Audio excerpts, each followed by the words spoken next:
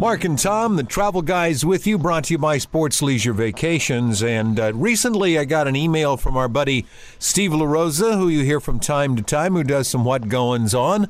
And Steve brought up to us that he just recently went to a physical therapist to help him out with his feet, so when he traveled, he would be a lot more comfortable, and I think everybody at one time or another had one of those vacations they were about to go on, and for whatever the reason, one or both feet acted up. So with that being said, we've taken the opportunity to invite Steve's physical therapist, if you will, Mark Eddy, to the Travel Guys. Welcome to the program, Mark.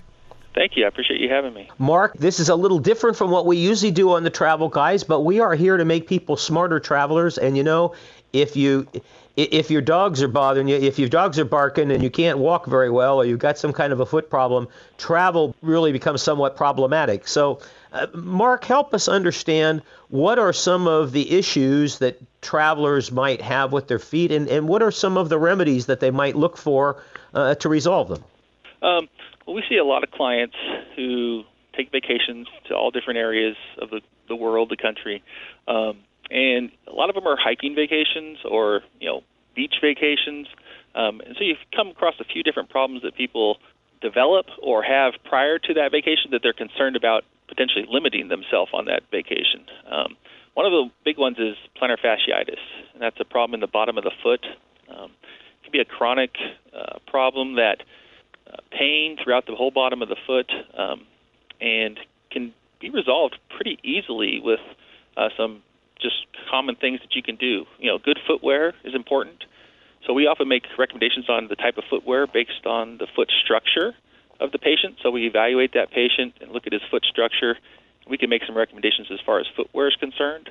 A lot of times that tissue on the bottom of the foot gets very tight and fibrosed, in which case we try to do some tissue massage and loosen up that tissue to give it some better mobility so that it can tolerate, hours or long walks on any type of surface, whether it's cobblestone streets in Europe or the beach and the sand, in Hawaii, or just long walks or hikes even, on inclines. That's probably the most common thing that we see. Mark, a lot of times people will, like I say, have these issues right before they're ready to go on a vacation, and they probably come to see someone like you and say, well, is it going to cause more damage if I get out there and walk and on vacation? What do you tell them? Well, I tell them that's a very high possibility that they could have more damage. The first problem that they typically have and they're concerned about is just the pain, and can they actually make it through the vacation successfully and do the things that they want to do? And that's why they're going, to have a good time and enjoy the trip. So pain is a big problem that we see, that we try to help them manage and teach them ways to do it while they're on the trip and before the trip to prevent that from limiting them. The other thing that we try to explain to them, it's not just the feet all the time. It's the entire lower body.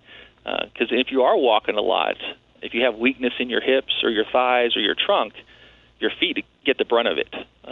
And when they do that, something has to break down, and the foot is the most common area that it will break down. We're talking with Mark Eddy, a physical therapist who is giving us some tips on how to be a smarter traveler in terms of our feet.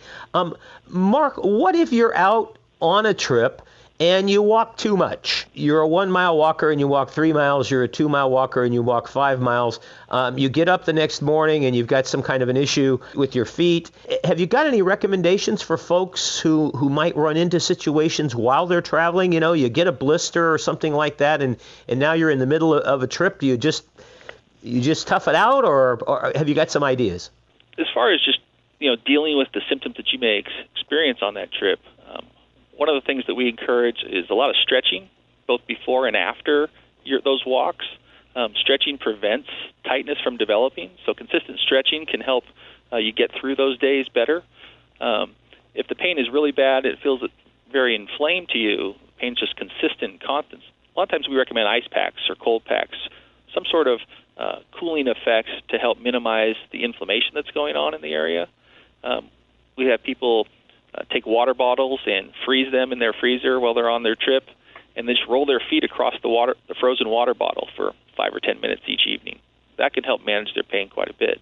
A lot of times people will get recommendations or see things on TV in regards to, orthotics and things to put in their shoes to begin to prevent them from getting, say, a plantar fasciitis or, other foot problems. What are your thoughts on those kind of devices? I think orthotics are very valuable to a lot of people. You should get evaluated by a podiatrist or a physical therapist to determine if it's the appropriate direction, of course, of treatment. There's things from pre-made and prefabricated orthotics that you can buy over the counter to custom-made orthotics that podiatrists make based on your particular foot. So I think there's a place for those for sure, but you should get evaluated to decide which type is best for you. Mark, you mentioned in our conversation, our email exchanges, that you have a couple of clients who are preparing to walk the Camino de Santiago in Spain. I know some folks who have walked it. My partner Clayton walked it last couple of years ago. That's 500 miles and takes a couple of months. I'm sure we have somebody listening to this broadcast right now who is considering embarking on something like that in the future. You mentioned that you help prep and condition people for something like that. Do you have a couple of tips that you can give folks who are perhaps preparing for an endeavor of that type? Yeah, definitely. That is a long, you can take the walk as slow or as quickly as you like, but, generally you're walking at least 15 miles a day, if not more. And so you need to be prepared for that. So you can't just train, month to go do that. So I would plan your training regime, several months in advance, 3 to 6 months in advance at least. I would incorporate, things to build endurance into the whole lower extremity. And that includes, things like treadmills, Stairmasters, elliptical machines. Some basic body weight training is appropriate, some general squats or abdominal exercises to strengthen your trunk. If you go to a gym, there's plenty of machines there, from a leg press machine to step-up machines that can help just, again, build strength in those lower extremity muscles. But you want to do it early, and you want to do it, you want to prepare for it. Otherwise, you're going to, have some trouble when you go. Wow, Tom, this guy really knows his stuff. I wonder if I can fold him up and put him in my suitcase and take him along with me on the road. Mark Eddy, who is a physical therapist, his office is in the Campus Commons area.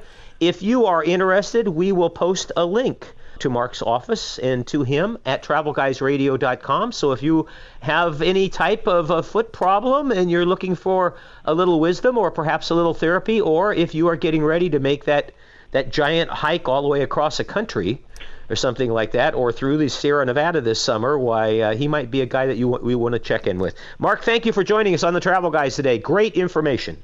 My pleasure, guys. Thanks. Anytime.